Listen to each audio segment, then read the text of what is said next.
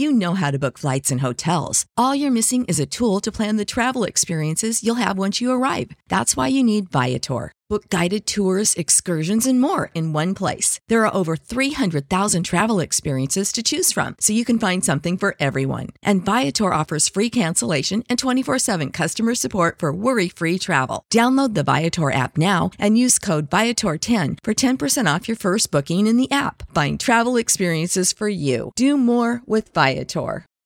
For the ones who work hard to ensure their crew can always go the extra mile, and the ones who get in early so everyone can go home on time, there's Grainger, offering professional-grade supplies backed by product experts so you can quickly and easily find what you need.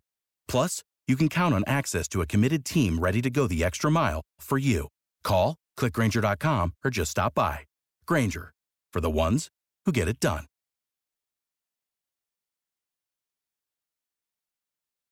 Next, on the OHIO podcast, The Monk and the Wild Man joined Buckeye Boggs to discuss Ryan Day's contract extension. They talk about how NIL and money is ruining college football, and they attempt to offer their suggestions on how to fix this mess. Plus, Nick Hickman from Mastermind joins Eric for an exclusive interview. And that all begins right now. It's so easy to be average. You know it as well as I know it. It takes a little something to be special, Don. It takes a little something special to be a great player. We don't have enough great players. To hell with that! We don't want to coach average. I don't want to be around you. Why be around average? Proud of our young people in the classroom, in the community, and most especially in 310 days in Ann Arbor, Michigan, on the football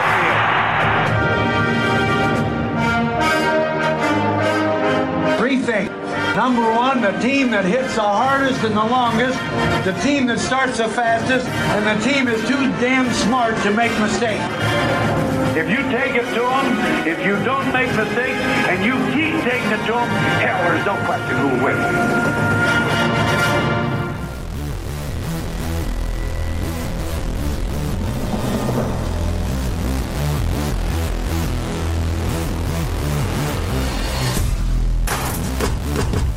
It's time for the Best Buckeye Podcast. By fans, for the fans, where they hate that team up north as much as you do. It's time for the OHIO Podcast. OHIO! Welcome back to the OHIO Podcast, everybody. I'm your host, Buckeye Boggs, and I am joined by the Muck from that state up north, holding down the fort for us Buckeye fans in the midst of the Mitten Kittens. And we are also joined by the Wild Man, Chris Wilds. If you're not satisfied with pickup games and unranked matches, chances are you're aiming higher than most. At Spire, you'll train to be the best. Whether you're drawn to the pool, track, mat, basketball court, or gaming controller, we provide the training you need to achieve your dream. Make our facilities your home or take advantage of free transportation services. Are you ready to unlock your potential? Visit SpireCleveland.com today. That's Spire, S-P-I-R-E. Boys, Ryan Day got a bump in pay and a little bit of a contract extension this week. We knew this news was going to be coming down sooner rather than later. Gene Smith promised so back at the end of the 2021 season when they did their interviews there following the Rose Bowl. And lo and behold, here in the month of May after spring football, it is announced that Ryan Day will be making $9.5 million over the course of the next a season over the course of the next 6 years with a 2-year extension, meaning he is contracted to Ohio State as the head coach through 2028. Now, you and I both know that that does not mean that he can't flirt elsewhere, as we've seen coaches get out of their contracts easily before. But I foresee that Ryan Day, given his circumstances, is going to be here for a while. He's got 3 children, one of which is in junior high, getting ready to be a high schooler here in the Olentangy School District in Delaware County, just north of Ohio State. And he's got 2 little girls who I'm sure have lots of friends in their school as well. And I just don't think Ryan Day's the type of guy that's going to pick up his family and move to Boston to be the next coach at New England. So I think that he's going to be here a while. I think he might even be here beyond 2028. And I have been on record of saying that I believe he's going to win a national championship within the first 5 years of being head coach at Ohio State. And this will be year number 4. And I think he's got the team and the roster specifically on offense. And if that defense can be a top 25 defense, I think we're looking at a national championship caliber team this year. I will start with you first, Chris. Your reaction from Ryan Day getting that bump in pay. He's now making $9.5 million, was previously making $7.6 million, and that 9.5 makes him tied for first in the Big Ten with Mel Tucker up there at that state up north in East Lansing, the Spartans. What do you think, Chris? You like this? So let me preface this whole conversation by saying this. Sports salaries are out of control, both pro and collegiate levels. The coach's salary, the NIL deals, resolutions in state Congress to provide profit-sharing guarantees to players, it's way out of control. At no time should an athlete or coach ever be a state's highest-paid employee, ever. Now, that being said, I'm going to contradict myself a little bit here as I move from socioeconomic commentary to sports fandom. In order to maintain a competitive balance and keep Ohio State University in the top tier of college athletics, as a fan, I absolutely support Ryan Day getting this extension and bump in pay. Since taking over from Urban Meyer, all Day has done is go 34-4, 23-1 in the conference. His only losses to Clemson in the semifinal, to Alabama in the national title game. Of course, we saw him lose last year to Oregon with an injured first-year starter at quarterback and perhaps the most inept defense that the Buckeyes have ever fielded. And then to that team up north in a snowstorm with half the team suffering from the flu and a really stacked Luzerne team that was filled with seniors, which finally made its way to the college football playoff for the first time under Harbaugh. So on the field, Ryan Day has earned this money. In recruiting, Ryan Day has earned this money. In 2019, Day had his lowest ranked class, which was ranked 7th according to 247 Sports. I think it had a composite of 14th. 2021, he jumped to 5th nationally, 2nd in 2020, or 5th in 2020, 2nd in 2021. He sits currently 4th in 2022 and 2023 nationally. But, there's still several opportunities to improve that number. On top of all that, Day as a coach has also really garnered a lot of praise for the way he's handled off-season situations as well, or off-field situations, I should say. You had the Quinn Ewers debacle, which easily could have turned into a major circus. On top of that, we had the issue with Marcus Hooker, the sideline fiasco with Kayvon Pope, the defensive transitioning this past offseason, not to mention what went on with the defensive coaching staff last season. And, of course, the sad situation with Harry Miller. Day has handled all this with a class, dignity, and maturity that I don't know any other coach in the history of Ohio State football could have done. Day is the guy who's going to win Ohio State their next national title. It's going to happen sooner rather than later. I think it happens this season.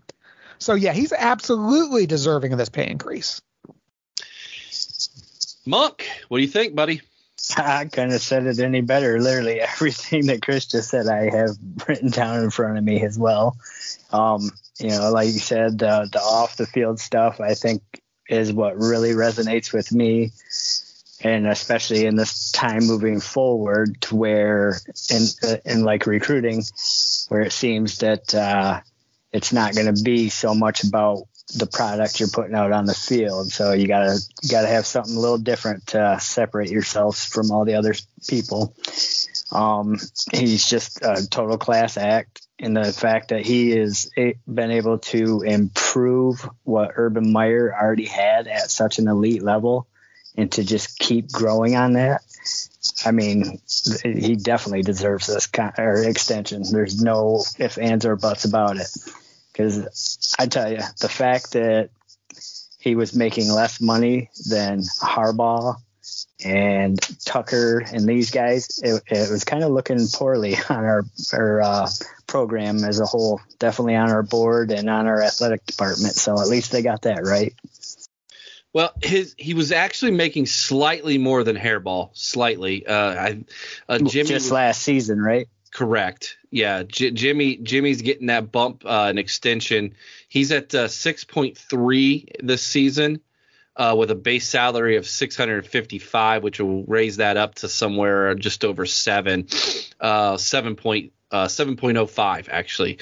And of course, Ryan was at 7.6 last year. So Ryan was still slightly ahead of Harbaugh, but that Mel Tucker contract changed everything in these contract extensions. I'm here to tell you right now, if Tucker would be making, like, let's say 8.2, then I don't see Ryan making any more than 8.5 in this first initial contract. That totally reset everything. Do you agree with that, Chris? Oh, absolutely. I mean, like I said, it's out of control. You've got what Kelly got paid down there at LSU. You've got what, Tucker got up there at Michigan State. What they gave Lincoln Riley. Ridiculous. Tell me, when was Lincoln Riley's last national title, or Mel Tucker's last national title? Now, granted, Day has not won a national title yet either, but he has his team closer than these guys do. And these schools are just throwing money at these guys for really no reason. Yeah, Tucker had a decent season, but what is his career record? What has he shown prior to this? Right. I don't get it. It raises the question that, and this is okay. So not to create an economics discussion, but let's go ahead and go there, shall we? Oh yeah. Is he worth it? Is the question. Can he, by him being the head coach, is he producing for the university, and more specifically the athletic department, more than what he's being paid? And the answer to that question is a simple yes. Absolutely. If Ryan Day's successful, Ohio State's successful, they're going to bring in a lot more than $9.5 million. Why don't you, Eric, ask the swimming team or the lacrosse team or all these other, I don't want to call them lesser sports, but let's face it, revenue-wise, they're lesser sports. Ask them if Ryan Day is worth it, That's a good point. I would think that if they're smart, they'd say yes. Absolutely. Because if it's not for Ryan Day and the Ohio State football program, they don't have a team. Right. So I understand how people can get upset, Chris, like you said. Like I can understand why someone would say there's absolutely no reason a football coach should be making $9.5 million. And I would say if we could go and tell Woody Hayes what football coaches are making today, he'd be like, what? Because it's not about the dollars. And that's the thing about Ryan Day. I don't think this $9.5 million contract is about feeding his ego. I would, and I also don't think Ryan Day is the type of person that when he goes out and does something, he's going to let everybody know that he paid it forward. I would not be surprised if a lot of that $9.5 million does not end up in the pockets of other people who need it. Oh, absolutely. What I mean? Well, he showed that, just with the press conferences on the Harry Miller stuff, he kept deflecting everything and making sure it was about Harry Miller and not him.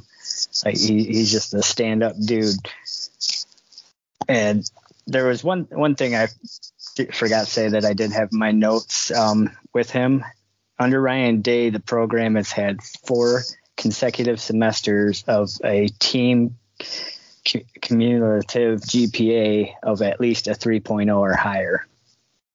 And that's impressive. Yeah, and for 2022 team, they have 14 players already graduated. So the stuff this guy does with the off the field, like Chris said, is just second to none. And he really separates himself from everybody else.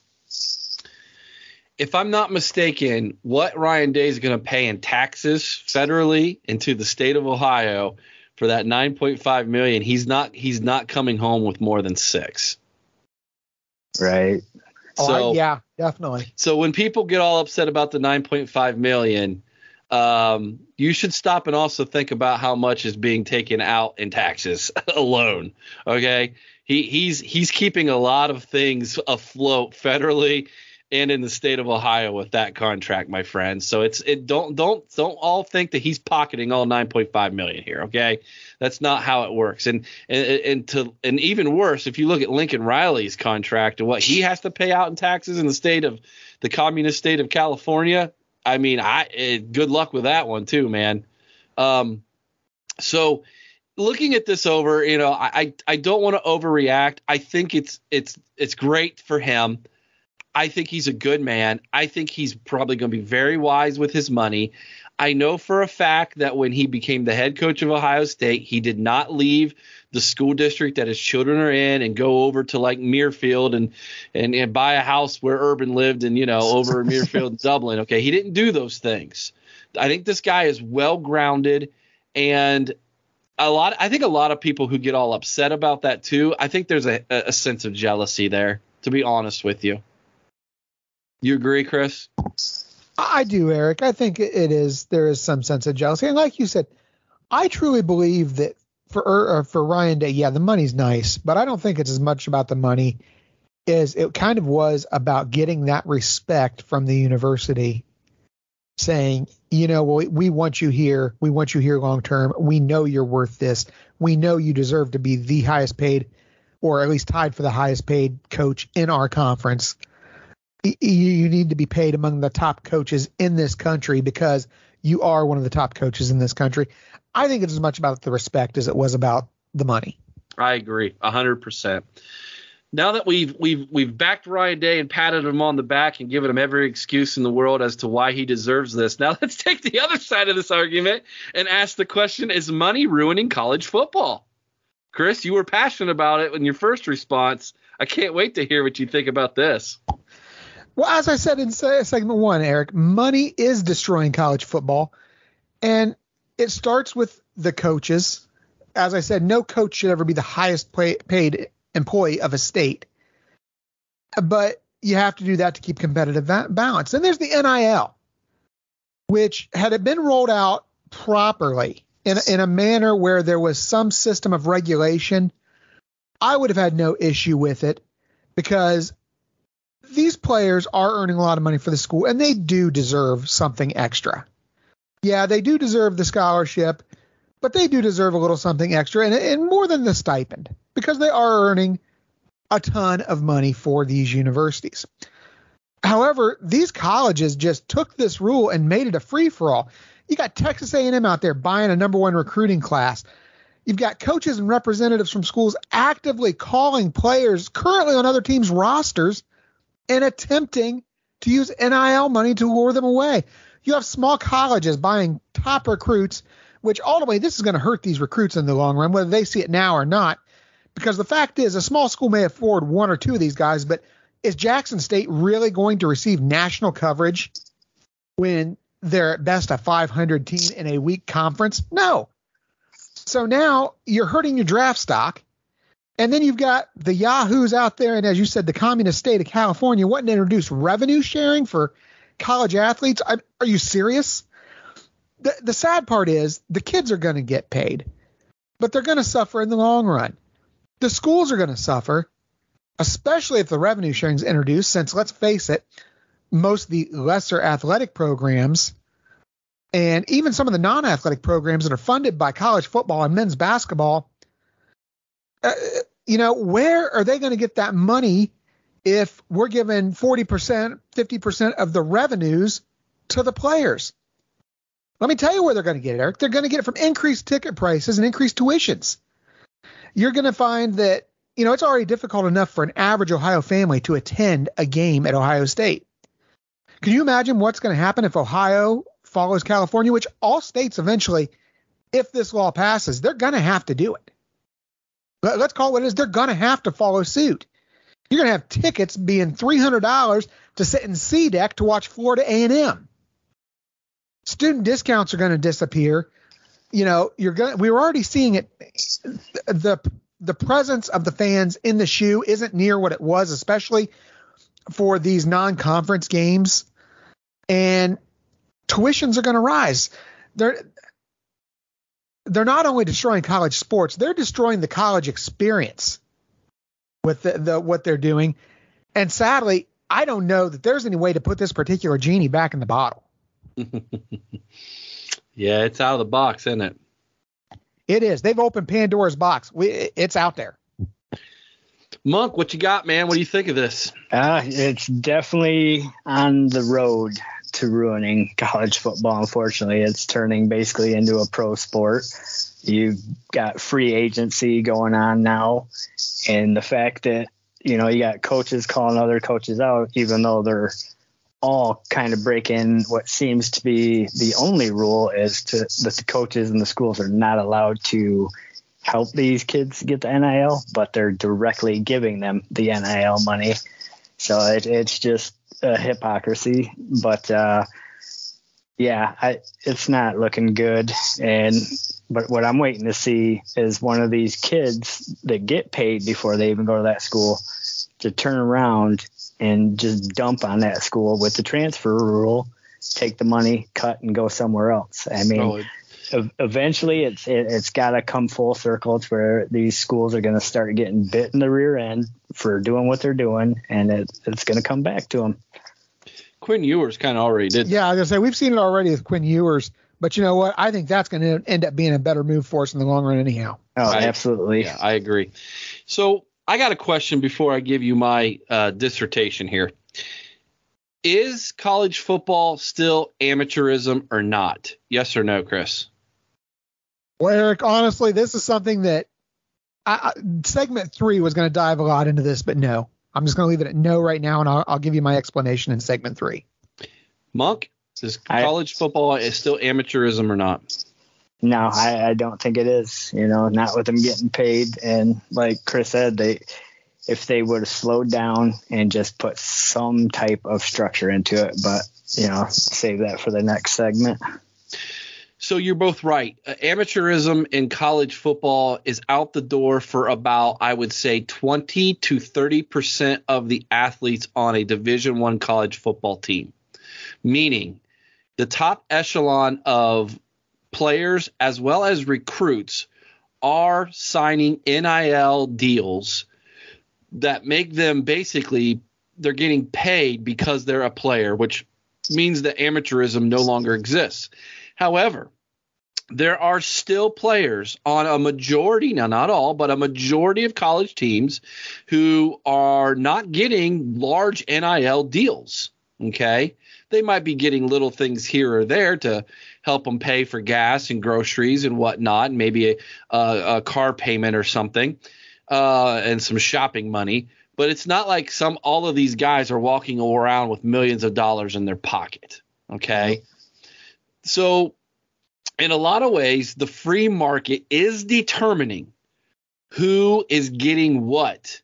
Now, you and I might not like it, and I'll tell you straight up, I dislike it a lot because it creates an unfair advantage, especially for schools that have either A, large boosters associations, or B, a booster who's dirty. Meaning they can go and start to pay and funnel money to recruits to persuade them to come on campus. And then that might create the situation that you brought up, Monk, where one of these guys who has a multi-million-dollar deal craps on that university, walks away, decides to go somewhere else where he's being lured for a larger contract. Now that player wins and the university loses. And we, like I said, we've kind of already seen that slightly. Now, I'm not 100% against it. And the reason being is I think that this is a good thing for some people. Let's take a look at the TreVeyon Henderson situation, shall we? The guy is making millions of dollars, and he's able to give his mother money, and she desperately needed it. Okay? So there are situations like that where someone comes from a very impoverished situation, and because of the money that he's receiving in his NIL deal, he's able to help not just himself but family members out. And this was something that if you go back to the Reggie Bush days at USC was what their great argument was. And so this can be a positive thing. The problem is what we just saw happen in the SEC. You've got Nick Saban out there crying that Texas A&M has purchased all of their players. Which he's been doing for years. Yeah. You then have Jimbo Fisher basically getting up there and saying, whoa, now hold on a second. We did not break any rules here. And Jimbo Fisher has at multiple times basically said, hey, it's the wild, wild west, man. We're going to do what we can to get these guys here. And there's no rules set in place. And he's right. Because that's because the NCAA has got no backbone. And they years ago, they saw this coming and they could have set parameters and things in place to make sure this didn't happen. But you know why they didn't? It's because of people like Nick Saban in Alabama who were their cash cow. And then you got Nick Saban now, who's been so used to getting the number one draft pick and getting whoever he wants, now has to compete on a dollars and cents level. And Alabama is not the largest university when it comes to a fan base and a booster revenue producing a type of area where he can promise these kids multi-million dollars.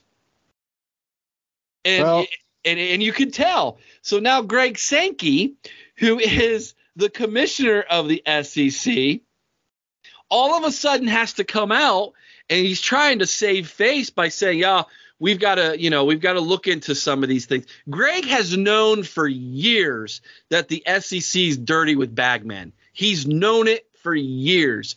Don't let Greg Sankey pull the wool over your eyes for 1 minute until these conferences, Pac-12, Big Ten, ACC, come together and corral what has happened in the SEC and say, here's the level playing field. Until that happens, I'm here to tell you NIL is going to continue to be a problem in college football.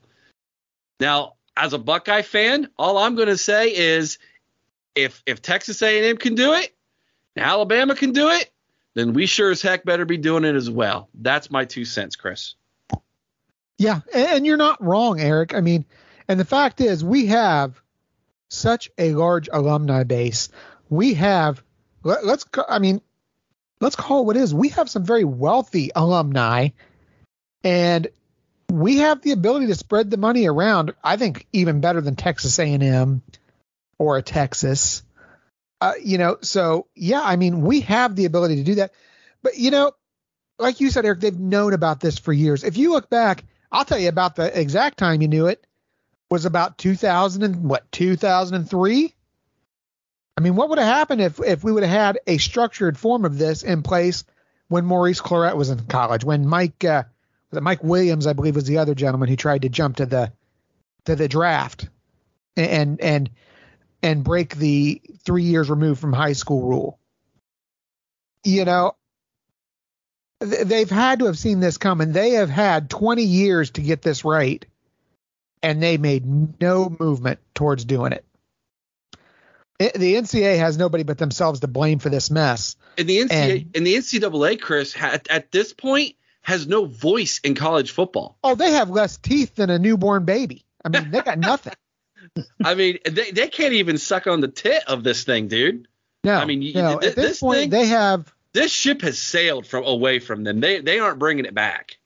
Yeah, and again, this is something that I'm gonna dive into a little bit in that next segment. So, it's not all on the NCAA though. I mean, these certain states all voted it to be passed and kind of pushed it even faster. I know Texas did it and a few other states. So, I mean, they really kind of wished it into existence. Yeah, you're not wrong, Jason. Not at all. I mean, the government is almost as much to blame as the NCAA. Yep, and like you guys, as much as I hate to say it, we have to get on board. If you want to stay competitive and not get left behind, you gotta join in. These state governments, though, had no choice, because if you look at how important it is for Ohio State to be successful in football because of how much money it generates to not only the university, but to all of the businesses in Columbus on a game day. Right. I mean, it is mind blowing how affected businesses were during the COVID years when fans couldn't go to the games. And so they had no choice but to do this because they knew they had to stay competitive with the teams from Texas and California and Florida, et cetera. And so I can't blame the governing bodies of Ohio or any other state who wrote these things in the law, because if you don't, then you're going to get left in the dust. So amateurism, to get back to my original point, amateurism in a sense is mostly dead. And it's been dead for a while, guys. I mean, they've been faking this thing for a long time. And just like Jimbo Fisher said in his initial press conference when he announced the recruiting class for 2022, what was happening underground has been brought to the forefront. It's now allowed. You can see it all.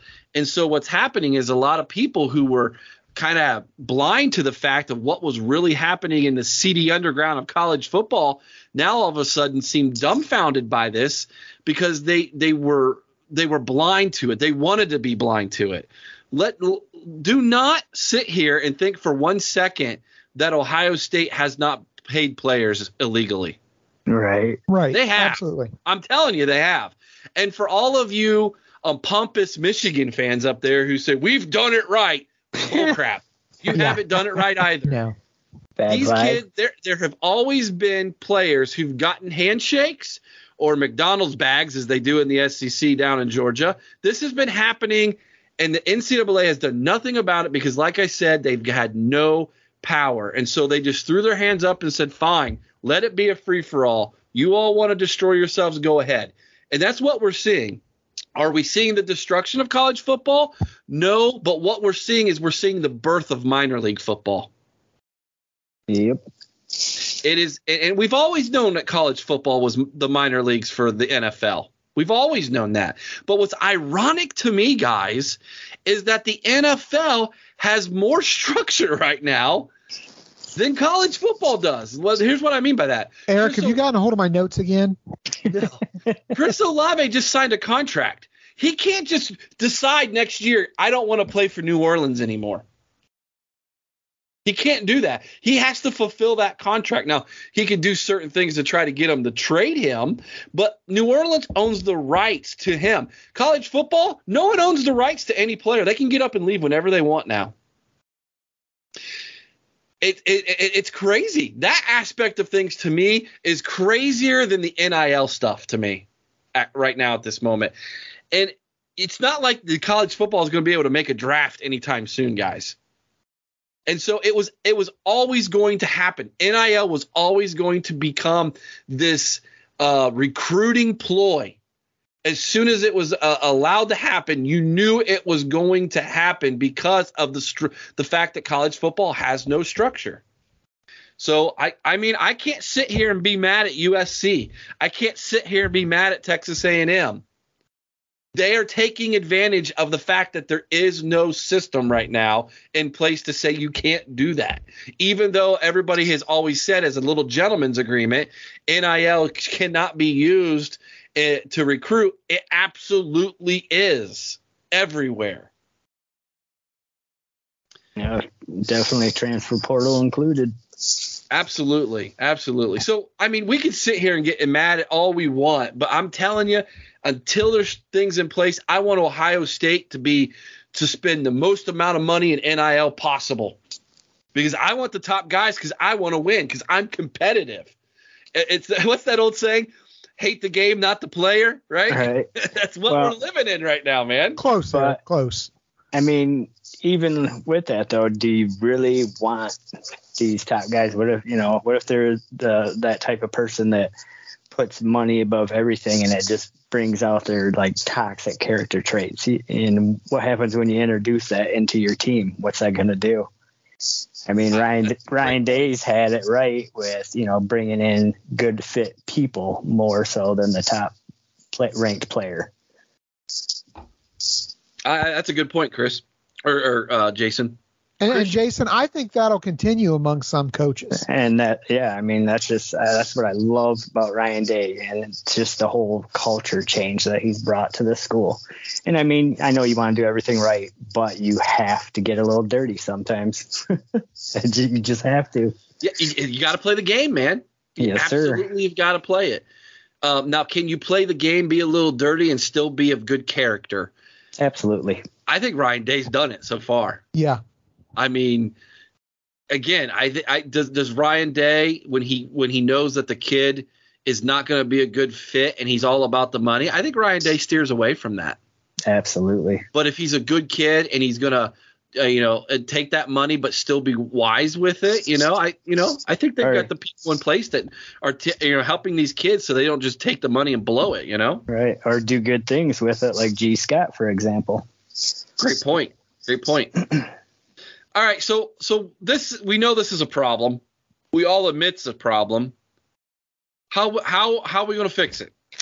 So here's my question: what would you do to fix the transfer portal, NIL, etc.? What would you do to fix it? And then after we hear from you on what you're going to do to fix it, when we come back around, I want us to try to answer the question on what we think college football will look like in 5 years. Not what we want it to look like, but what we think it will look like. So I'll start with you, Chris. What would you change? How are you going to fix the transfer portal at NIL? Well, Eric, I don't know that there is a way to fix this system, and that truly breaks my heart because you mentioned something earlier about you didn't think college football was dead. I disagree. College football is dead. Universities are still going to field teams, but college football, as we know it, is dead. The amateur sport of football is dead. The fact is, the only thing you can do is partially revert back to the old system as far as the transfer portal goes. Players who want to transfer are going to have to sit a season. You're going to have to affect them financially in order to get them to not play these games. Unless there's evidence of something egregious. We had Justin Fields had the deal with the racism down in Georgia. That was an egregious incident, and I'm all for someone being able to transfer at that point and get to play right away. Or a team who's, maybe suffered the death penalty, and, you have players on that team who were not involved. They should be able to transfer, or a school that's maybe closing down their program. But other than that, make them sit. I mean, they have to put limitations on this NIL for the players and the schools both. Let's institute some sort of a salary cap of sorts. All player income must publicly be disclosed and accounted for. This would include any stipends, NIL dollars, endorsement deals, everything. And a player can only make a certain amount of money a month and a certain amount of money annually.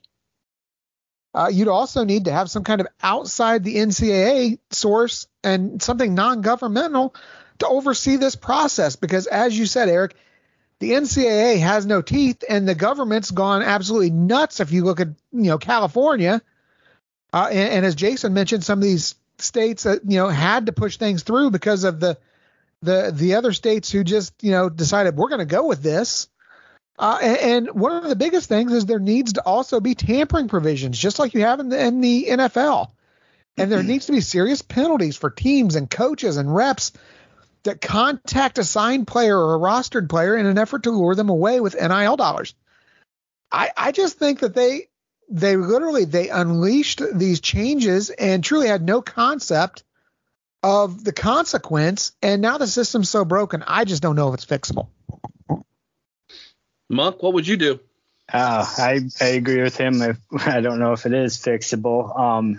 As far as the NIL, I also had something similar to Chris, to where they have to bring in some type of outside group at every school, and I would like to see them control the NIL deals and spread it out evenly amongst all scholarship athletes. That way everybody gets a little piece. It's not creating any type of unfair tension in the teams or locker rooms. As far as the transfer portal, and this is going to be a little life lesson for these kids too, because they need to learn what the word commitment is and what it means to be committed. So I would implement a rule where when you sign that letter of intent, you have to stay at that school for 2 years or sit out till the end of that 2 years if you transfer.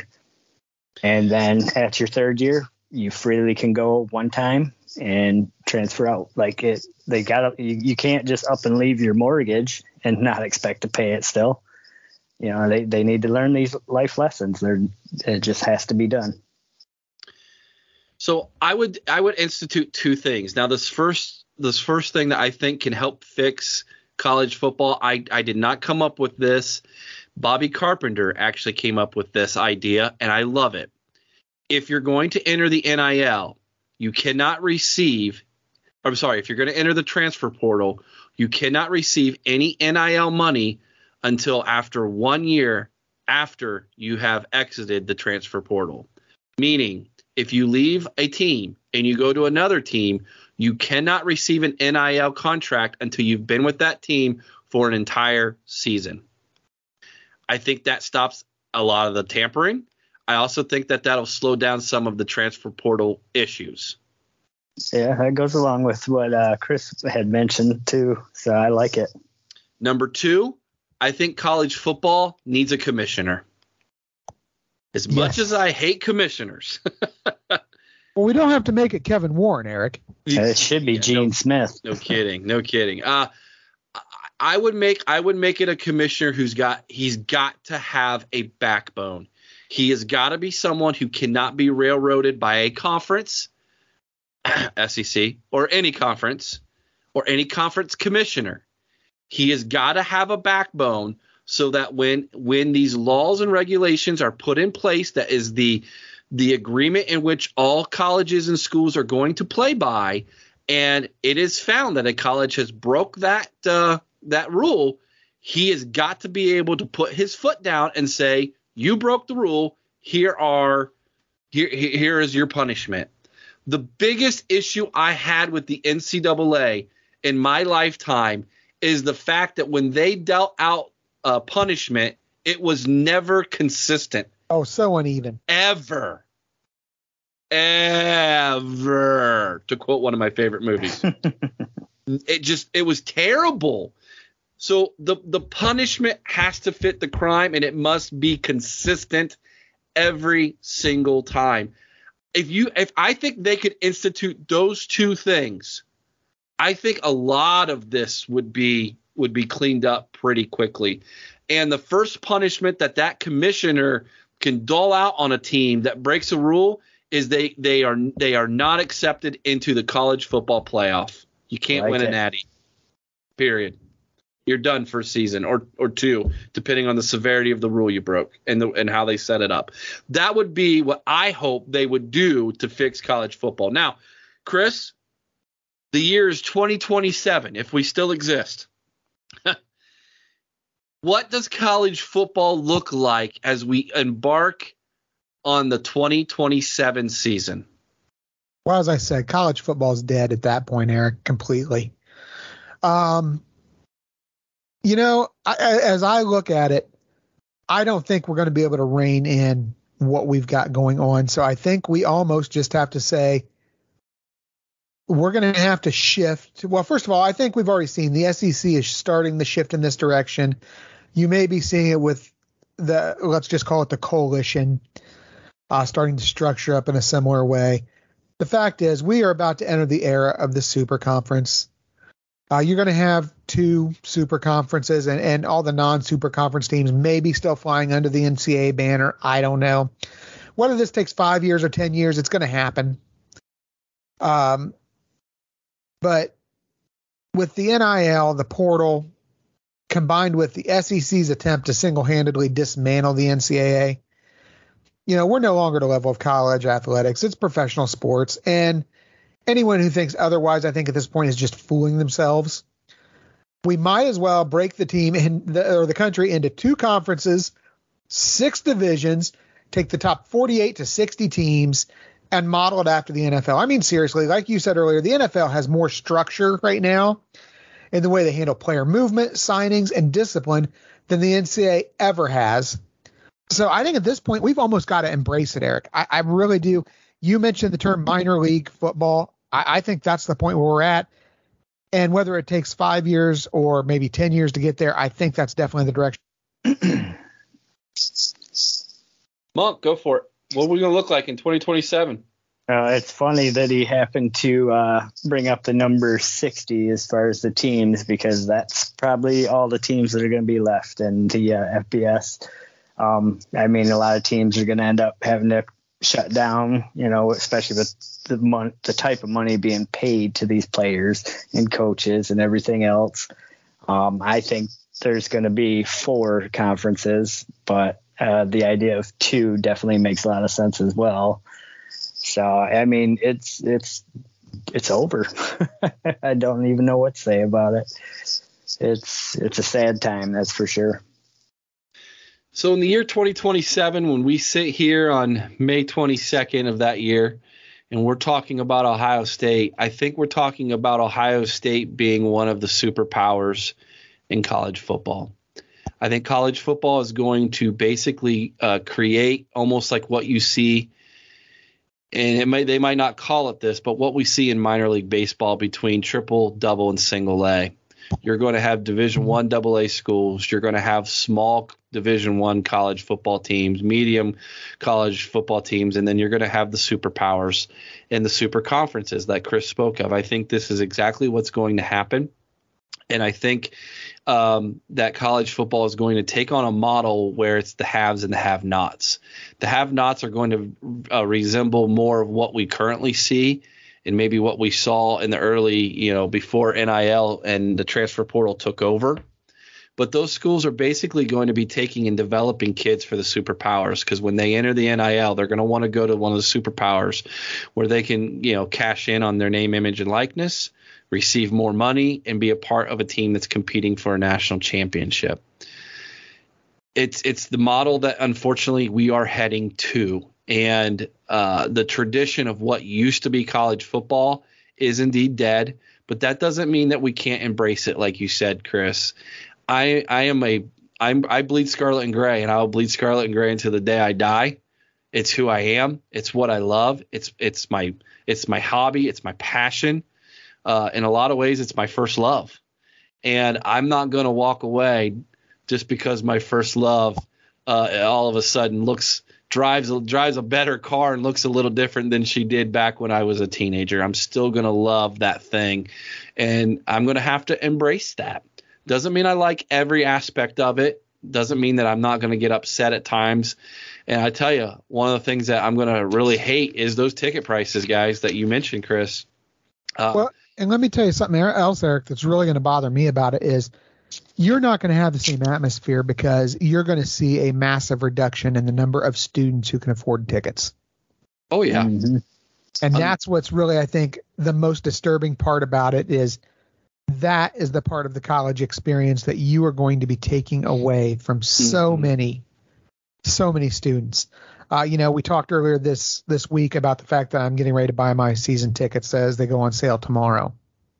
And I'm in a position where I'm a non-traditional student. I have a full-time job, so I have the availability of funds to go out and buy season tickets at a student pricing.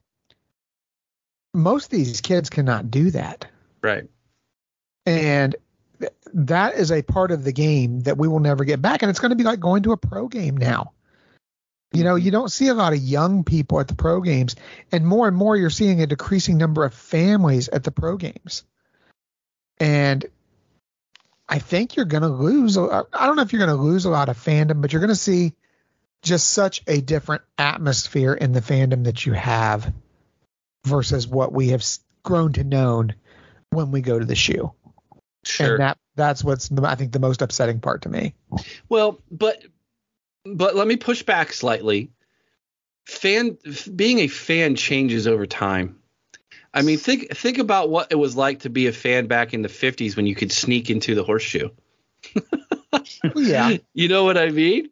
Like, I love the stories that you hear about these kids that back in the 40s and 50s, how they would find a way to sneak into the game, and watch the game. And the game itself has changed a lot over that time. And so the sport of football looks different to my son than it ever did to me, because he wasn't around in the 90s.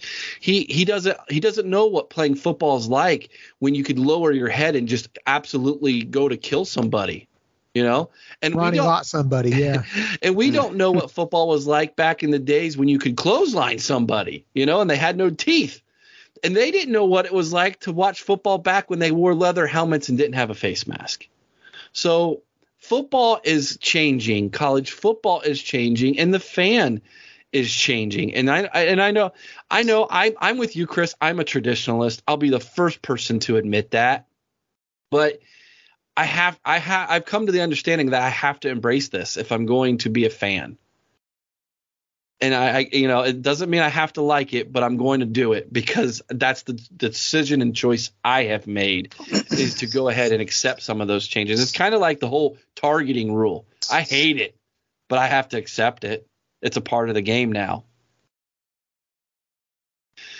Well, that's kind of what we thought, guys. That's kind of what we're looking at. I hope you enjoyed this like I said, dissertation of the state of college football. We just thought, with all the news that was coming out between Satan and Jimbo and all the contract of Ryan Day, that this was the week to dive into this stuff. And we want to know what you think. Send us an email at theohiopodcast.com or at gmail.com. Let me try this again. You can email us at theohiopodcast@gmail.com. You can always send us a message on Twitter or Facebook, where we're there as well. And we want to thank Jason for starting our TikTok channel. Jason, thank you so much for that. Oh, no problem. I don't understand TikTok. I am the old guy here with gray hair, and I don't know what I thought TikTok was for kids doing dances, but apparently it's you're more the than old that. guy. Well, I'm the old guy. You're the ancient guy, Chris. That's. Well, thank you.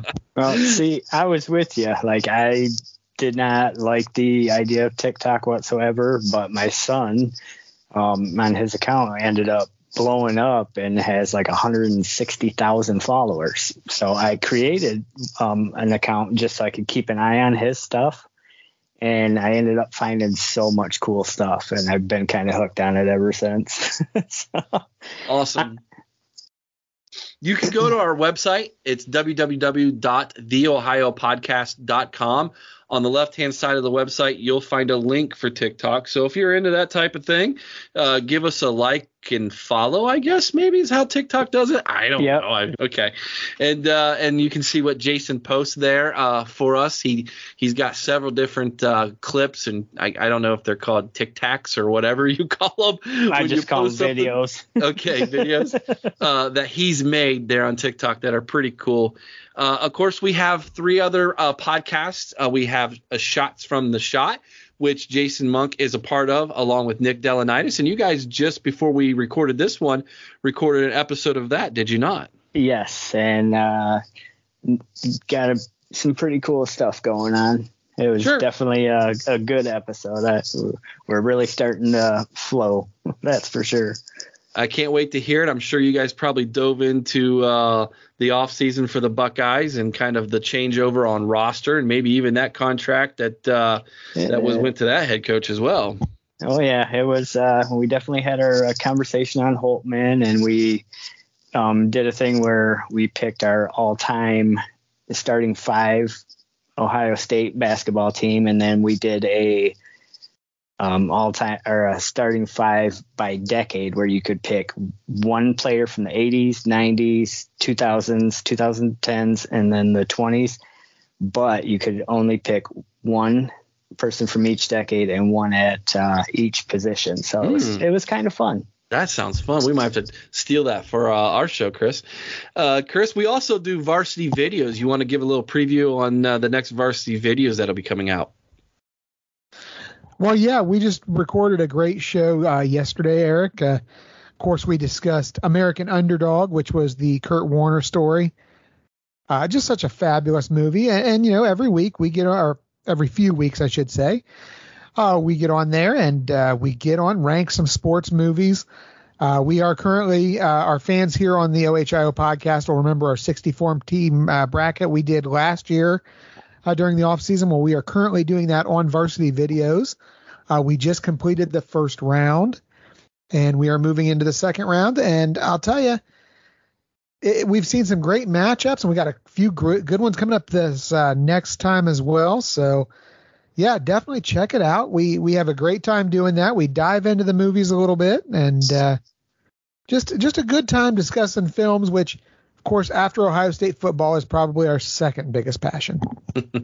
After our wives. Well, yeah. I think that's right. Yeah, okay.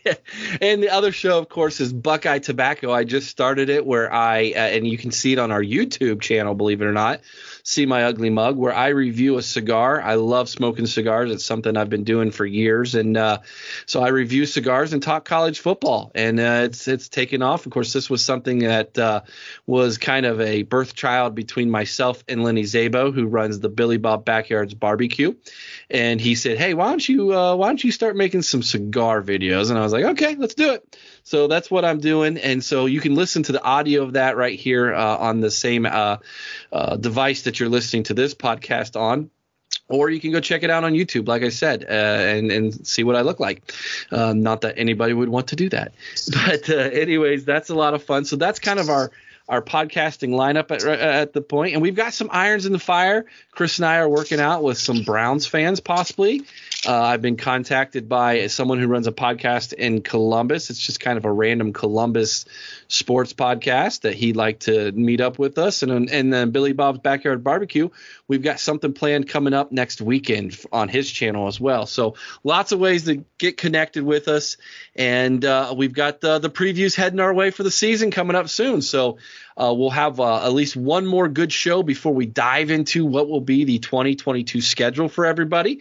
So make sure you hang tight. When we come back after this short commercial break, I've got the interview with Nick Hickman, who is the owner and president of Mastermind, who has been a sponsor for our podcast since its genesis, and happens to also be my boss. So he's got some really good stories. He was a student at Ohio State. You're going to hang around and listen to what it was like for him when he actually got married in the shoe. So hang tight, everybody. Awesome. The OHIO podcast is brought to you by Mastermind. Mastermind specializes in 360-degree high-definition mobile video mapping, GIS integration, and traffic safety studies. Mastermind cares about traffic safety and keeping you safe on the roadway. Visit Mastermind at onlinemastermind.com. And welcome back to the OHIO podcast, everybody. And now I'm joined by the man, the myth, the legend, Nick Hickman, the owner and president of Mastermind, and also my boss. And today he is joining me to talk about the Buckeyes and his fandom with Ohio State. But first off, Nick, thank you so much for the last, almost since the beginning of the genesis of this podcast. You and Mastermind have sponsored the OHIO podcast, so thank you so much for that. And maybe you can tell everybody a little bit about yourself and about Mastermind. Thank you very much, Eric. Quite the amazing intro, no doubt. Not sure how I'm going to live up to that one, but do appreciate it. Certainly, give you the background, of course. Myself, as you noted, Nick Hickman. I've been the president of Mastermind for coming up on a decade here. I've been proud to have, of course, Eric working with us for quite a few of those, Eric, no doubt. We'll come up, I think, on 7. So, but Mastermind's been, certainly proud to go ahead and sponsor the OHIO podcast. This entire, really, I'd say the entirety of the show at this point, yeah. And it's really been nice to be something, I would say, on the cutting edge, right? It's what we love to be in the company, certainly what we do with mobile mapping. And, I think the OHIO podcast brings that as well. A lot of enthusiasm, a lot of excitement. And, of course, we want to bring that to our customers and clients just like you do to your, obviously, viewers and listeners.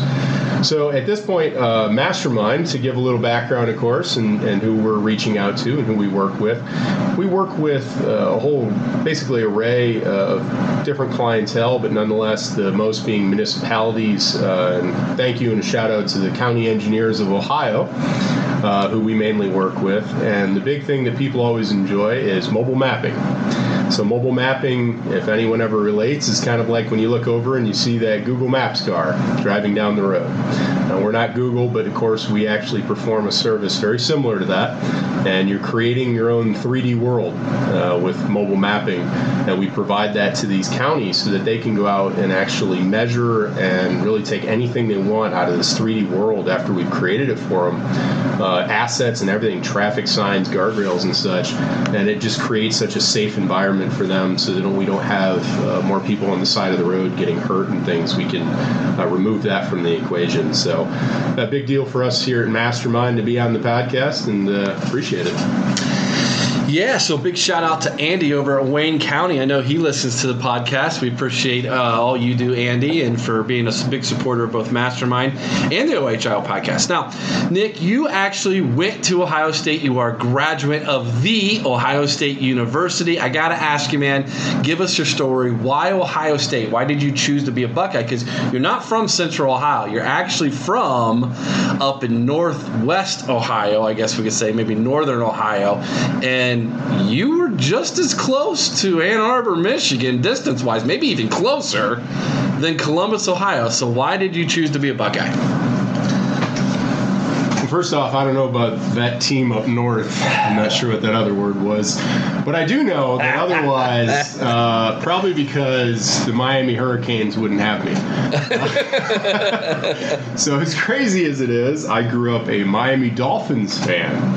And I actually did apply to going down to be in Miami. I mean, let's face it, some nice weather and probably some, nice-looking girls down there when you turn 18. And nonetheless, I decided, hey, I really enjoy this Ohio State school. I'm liking over here. Let's give this a try. Had my best friend going there as well. And so I chose Ohio State. But at the time, wasn't really even that into college football. It was all about the Miami Dolphins.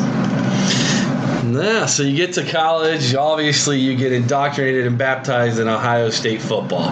And then you also meet Amber. So you didn't go down to Florida, you ended up going to Ohio State and you meet your future wife, Amber. And I know that you and Amber got married in the shoe. Was it the 50-yard line or the end zone? I can't remember. Tell us the story, Nick. So, of course, I meet the most beautiful there you Ohio go. State, of course, at the Ohio State, so no need for those Miami Hurricanes. But I met my wife, Amber Lynn Terry, who, of course, now Hickman. And so we did. Amazingly enough, we got married in the shoe. And I'll tell you, that's been one of the great stories of my life I've really enjoyed. But we did actually get the chance. We were married next to the American flag. So we were over on the side, north end zone. But then we also, how fun, we got to run literally plays on the field with the entire wedding party. We were kicking field goals. We even got to change. They took us up and gave us a tour of the president's little box and that whole, suites area. So we got changed up there. We come down, we get married next to the flag post. Amber actually came down the aisle just the same way the band does when they come out. And then as we're running plays on, the field, we've got a bunch of pictures of it. And then I was able to take a picture of Amber where I, had her, in my arms. I'm leaning over on the block O and the 50-yard line. And that's actually our wedding picture in our living room. So amazing times. So this is where I insert the joke about how you were running plays and you scored on your wedding day. Right? I mean, that's... I hope, right? Indeed, yes. Okay. All right. So tell me a little bit... Let's just say they scored more than once. Oh, okay. Multiple touchdowns. Multiple touchdowns. Okay. Maybe you broke the record. I don't know. Anyways, let's talk a little bit about your time when you were there in college. Maybe your top football memory while you were in college. Maybe your favorite Buckeye. Tell me a little bit about those times.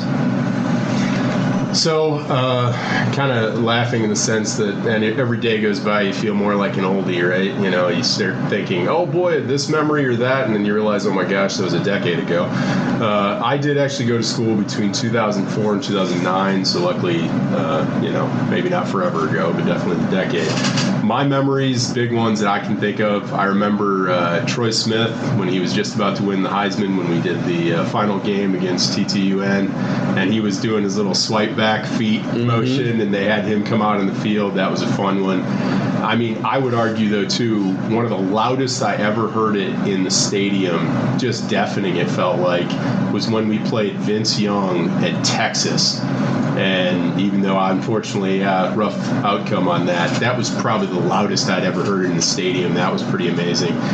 I would say the best ever, there's a couple of them, other than the wedding, of course, right? Right. But yeah, other than that, I would probably argue one of the best was watching the Penn State game. What year was that, Eric? Oh my gosh, I mean 2016. Is that I think? Okay? Yeah, I was going to go 2016. No, 2017. 17. Yeah, okay. Because Dwayne Haskins was the next year in 2018, so 2017. Okay, so we had 2017. Of course, you know we're down by that was practically 21 points or something, fourth quarter, and I remember probably a lot like everybody else sitting down in my seat. You're just in disarray, or so it feels, and I'm even texting my brother, going, it's over, and next thing you know, I think it was Nick Bosa at the time, actually, if it's that far back, if I remember. I don't think it was Joey. I think it was Joey. Might have been. Was it Nick? One of them strip sacked the quarterback, if I remember right, and it was like the final hope of, wait, we're going to get the ball back. There's somewhat of a chance, and then, of course, the rest is history. We win that game. So that was one of the most memorable moments I would have in the stadium as well. But a lot of fun games, that's for sure, my friend. That's for sure. When JT hits, I think, was it Marcus Ball, the tight end, over the middle for the go-ahead touchdown? Yes. I think it literally was an earthquake in Central Ohio. Like we were so loud that moment that we registered on the Richter scale. I'm pretty sure that's an actual, real, true event. So obviously, you and I, we go to a lot of games. We've been to games together. Ryan Day, man, what are your? I've never actually asked you this question. What are your thoughts about Ryan Day? So I don't know about you, when Ryan Day was first handed the reins by Urban Meyer, I'm thinking, okay, this guy seems confident, but yet we're still having some questions, right? We're going through the turmoil with Urban Meyer, yet here comes this guy where Urban's so confident to hand him the reins, and I had my doubts about recruiting. And I think we all did, of course. But then all of a sudden, recruiting in his first year, and he just rocks it. I mean, we're getting left and right recruits, 4 and 5 stars, and you're thinking, where's the fall off? There was supposed to be the dropout. I'm sure TTUN fans were just, thrilled when we're over there getting half of the whole top 100, it feels like. Okay, maybe not to that degree, but he really rocked it. And ever since then, he's exceeded my expectations. I would definitely say, the worry, I'm sure even other Ohio State fans, oh no, some NFL team's going to come in and, gobble this guy up. But he's stayed true. He's been with us. So I'm thrilled he's the coach. I'm impressed as could be. Now, granted, we haven't won a championship under him. So when you start comparing him to Urban or Jim Trussell, that gets tough because where does he rank in there? But from I guess I would say the stress he had to go through to take over and the pressure and all, and the way he handled it, phenomenal. Not many people could do that. So, and actually a fun little shout out, I guess we'll throw in there, but hard to get over the Jim Trussell thing since Dick Trussell, his brother, coached my father in high school at Gibsonburg, Ohio. There you go. There you go. I had to throw in the shout out over there to Dick Trussell and Jim Trussell, of course. So a little bit of the history there. Whenever you can throw a shout out to the sweater vest, you got to do that. You know what I'm saying? All right. So here you go. What are your expectations for this season as a Buckeye fan?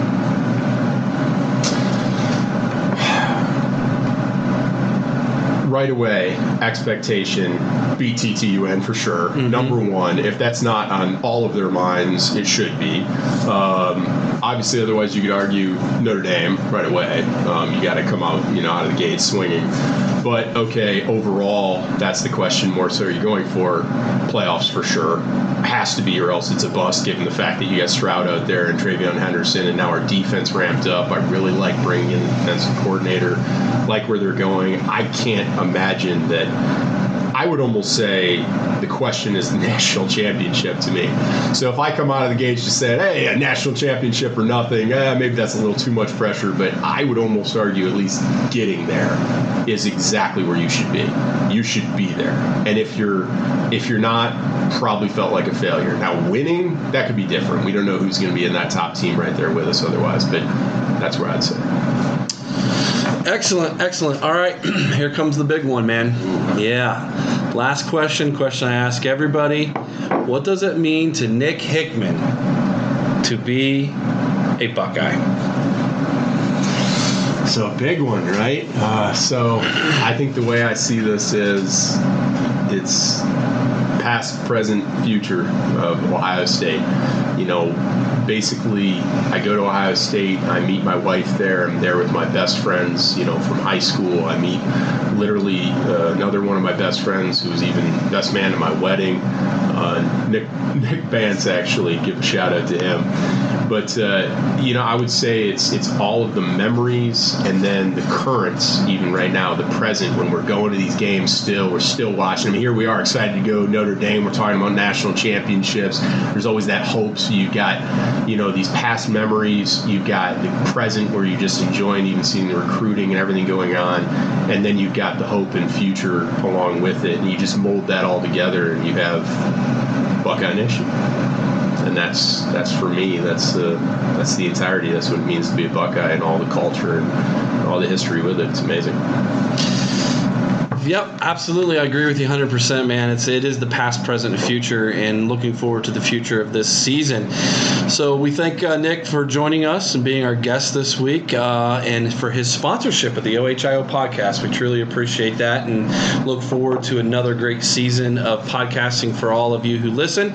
And thanks in a large part to Mastermind LLC and the company that Nick runs, and making sure that we have the finances we need to run this podcast on a weekly basis. So thank you for that. That's our show for this week, everybody. As always, be kind to one another. I owe someone's OH, and sing Carmen, Ohio with all your heart. And until next time, OH! Oh! Go Bucks! Oh, come, let's sing Ohio's praise and songs through alma mater reign, while our hearts rebounding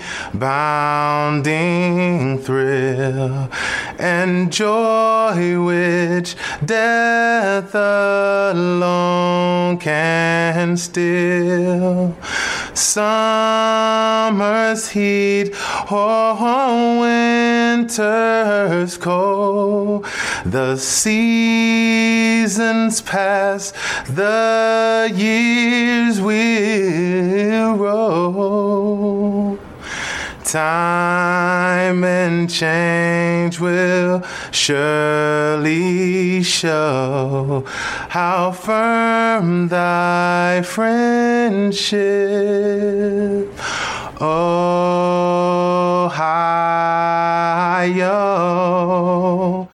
When you need mealtime inspiration, it's worth shopping Kroger, where you'll find over 30,000 mouth-watering choices that excite your inner foodie. And no matter what tasty choice you make, you'll enjoy our everyday low prices, plus extra ways to save, like digital coupons worth over $600 each week. You can also save up to $1 off per gallon at the pump with fuel points. More savings and more inspiring flavors make shopping Kroger worth it every time. Kroger, fresh for everyone. Fuel restrictions apply.